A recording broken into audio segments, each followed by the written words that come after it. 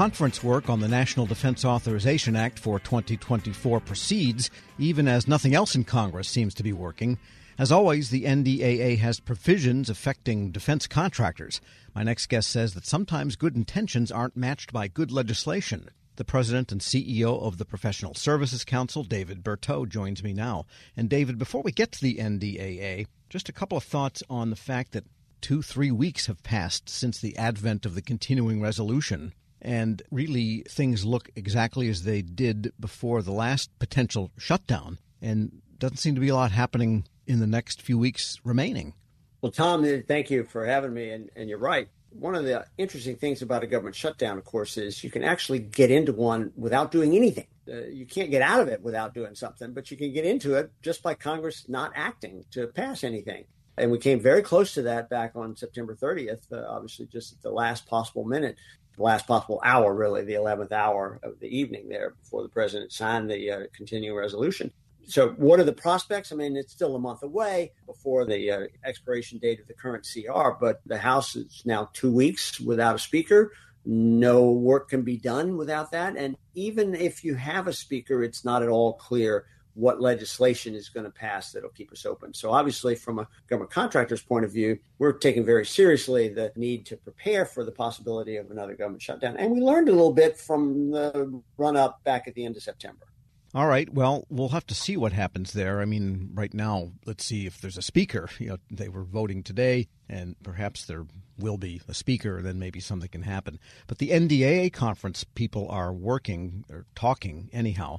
But you found a couple of things deep in there that you feel may not actually get the goal that you agree with that Congress is after.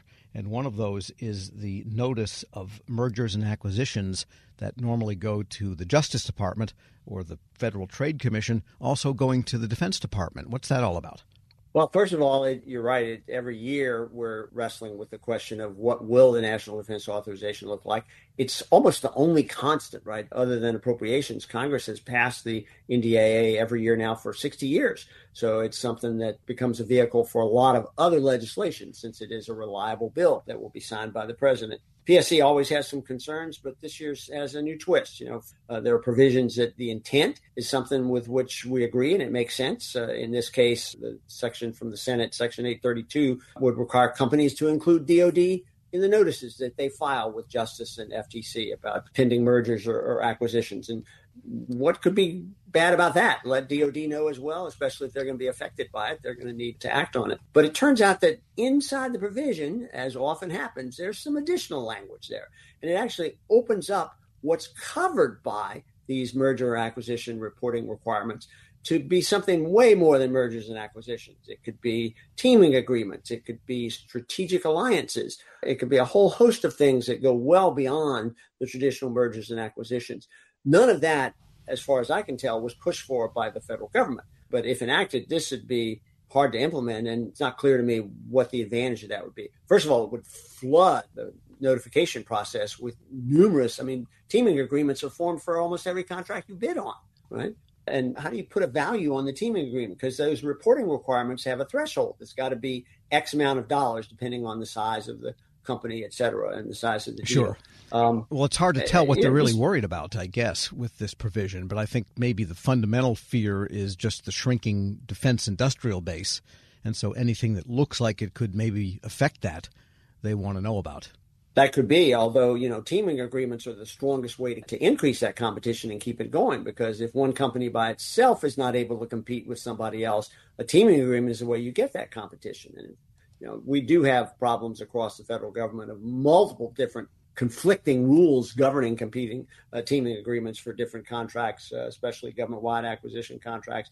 But none of this makes any sense. And so we believe that, in fact, the provision should be changed to eliminate these new definitions and these new categories of reporting requirements. We're speaking with David Berteau, President and CEO of the Professional Services Council. The other provision in here has to do with progress payments tied to performance, but what it is they consider performance seems a little off. Well, in the federal government, and especially this is true in the Defense Department, progress payments are an important element of contract financing because it takes so long to complete some of these contracts and deliver the results. An aircraft carrier or an airplane that takes years to construct, that the companies can't finance the whole thing, especially since the cost of financing is not an allowable cost.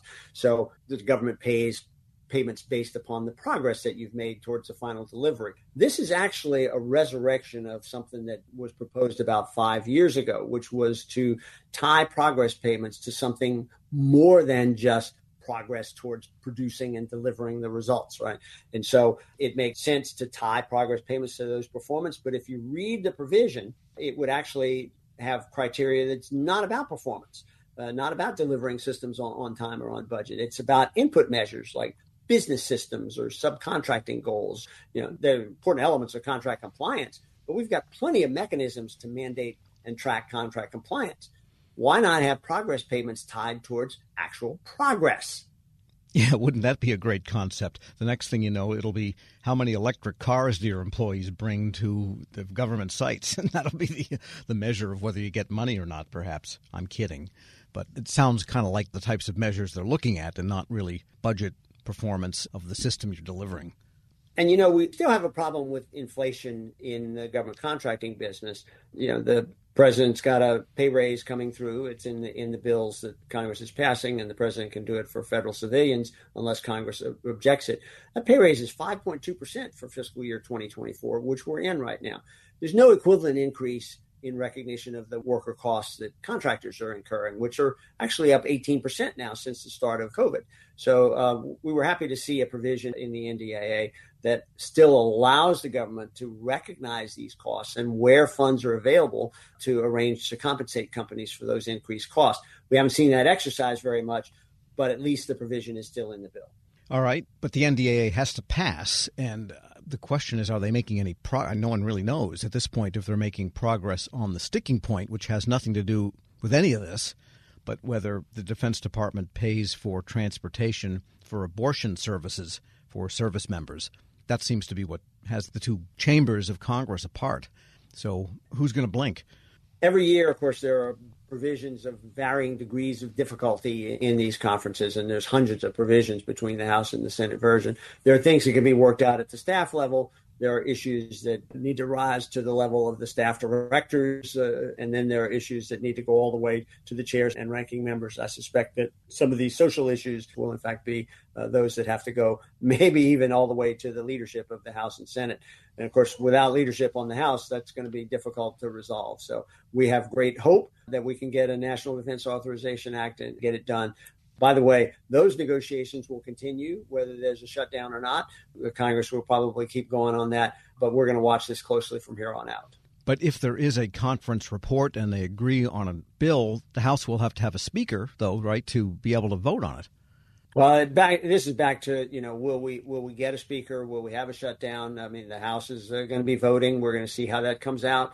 I learned a long time ago, Tom, not to build my plans around my ability to predict the outcome of votes. And so we're going to be there as well. But, until then, the preparation for a possible shutdown, back to that, we know that there's guidance that's been prepared for contracting officers, but that's not been shared with the contractors. And so we don't actually know what to expect in a shutdown. Contracts keep going unless there's a reason to stop. But sometimes the government provides a reason to stop even if you don't need one.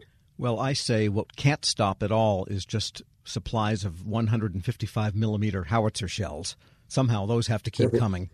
Well, this adds an interesting twist because, the funding for Ukraine was left out of the CR. Right. And so that's going to dissipate rather quickly, and we're not quite sure what options the administration has. Obviously, the situation in Israel calls for action as well, but without a functioning House of Representatives, it's very difficult. You can't even get a resolution of disapproval out of the House, even though I'm sure it would pass with quite a wide margin of vote. We're hoping that Congress will get its act together and get back to regular order. But from where we are, we're going to have to wait and see. David Berteau is president and CEO of the Professional Services Council. Thanks so much. My pleasure, Tom. And we'll post this interview at federalnewsnetwork.com/Federal Drive. Subscribe to the Federal Drive wherever you get your podcasts. Leadership today, especially within the federal workforce, is being tested more than ever before. As the Cybersecurity and Infrastructure Security Agency's Chief People Officer, Elizabeth Comstetter sees a focus on people as absolutely crucial to her leadership style. Comstetter joined Shane Canfield, WEPA CEO, to reflect on her years of experience leading in the federal human capital space. Hello, and welcome to the Lessons in Leadership podcast. I'm your host, Shane Canfield, CEO of WEPA. Today I'm joined by Dr. Elizabeth Comstetter, Chief People Officer at the Cybersecurity and Infrastructure Security Agency. Elizabeth, welcome. Thank you. Great to be here. In your current position at CISA, one of your responsibilities is ensuring a people-first culture. Explain what that is, and what's the role of leadership in creating and shaping that culture? Yes, at CISA, really paramount to our culture is a people-first driven aspect, so that we are really looking at how do we accomplish our mission through our people.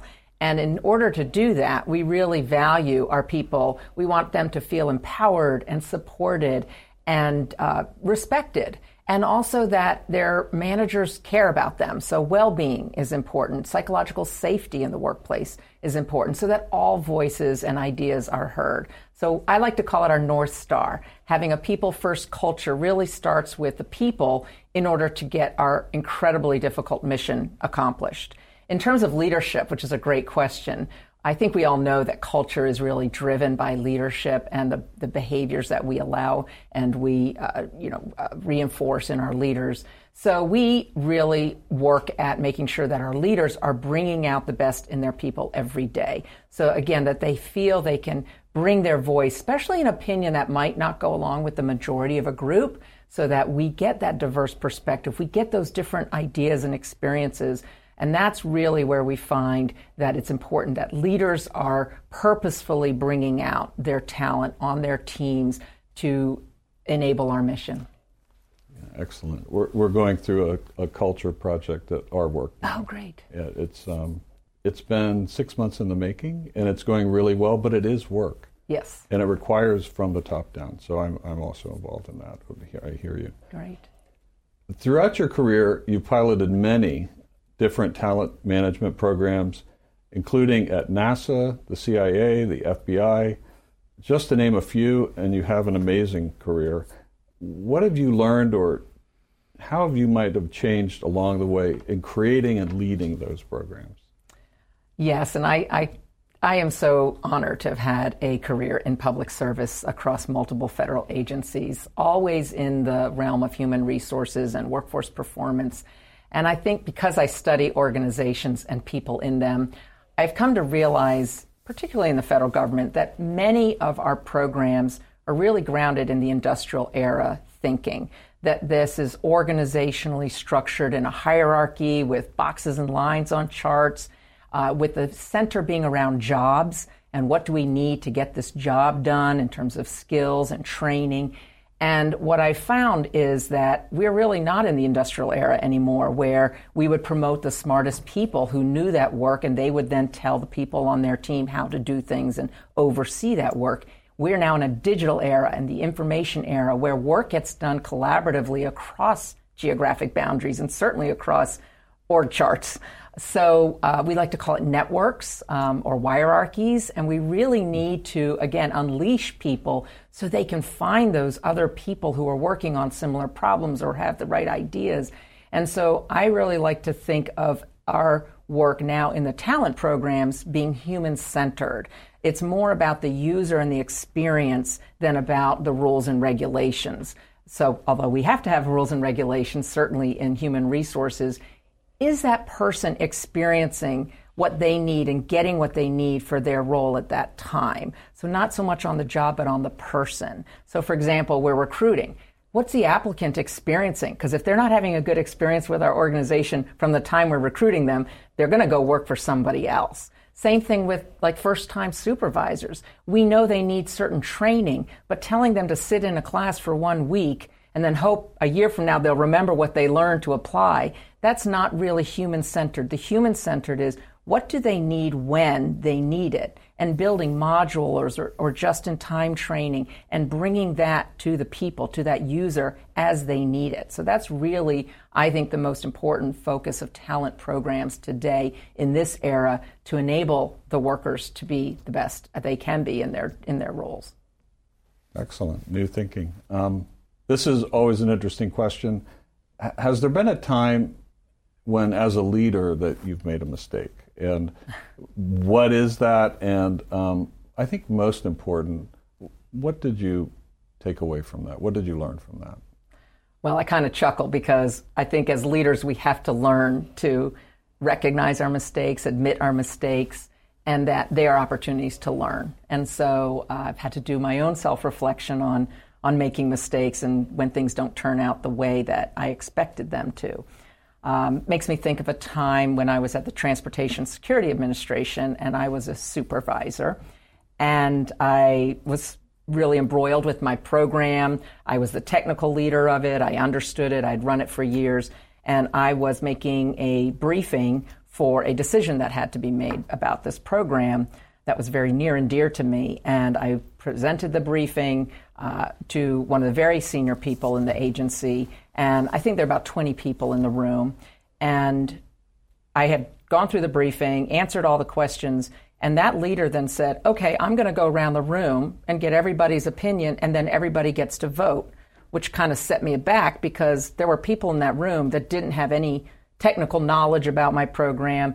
She even turned to the executive assistant there, taking notes on the meeting, and said, go ahead, and I want to hear from you. And I realized, in hindsight, I had stopped listening. I had been in transmitting all of my knowledge and what I saw to be the right way, and I was not listening to different perspectives in the room because I didn't value that they were bringing any kind of input to this particular decision. And it didn't go as I had hoped, and I left very disappointed and was busy blaming the senior leader and how that meeting was conducted, that she let all these people have opinions when they didn't know, in my mind, didn't know what they were talking about.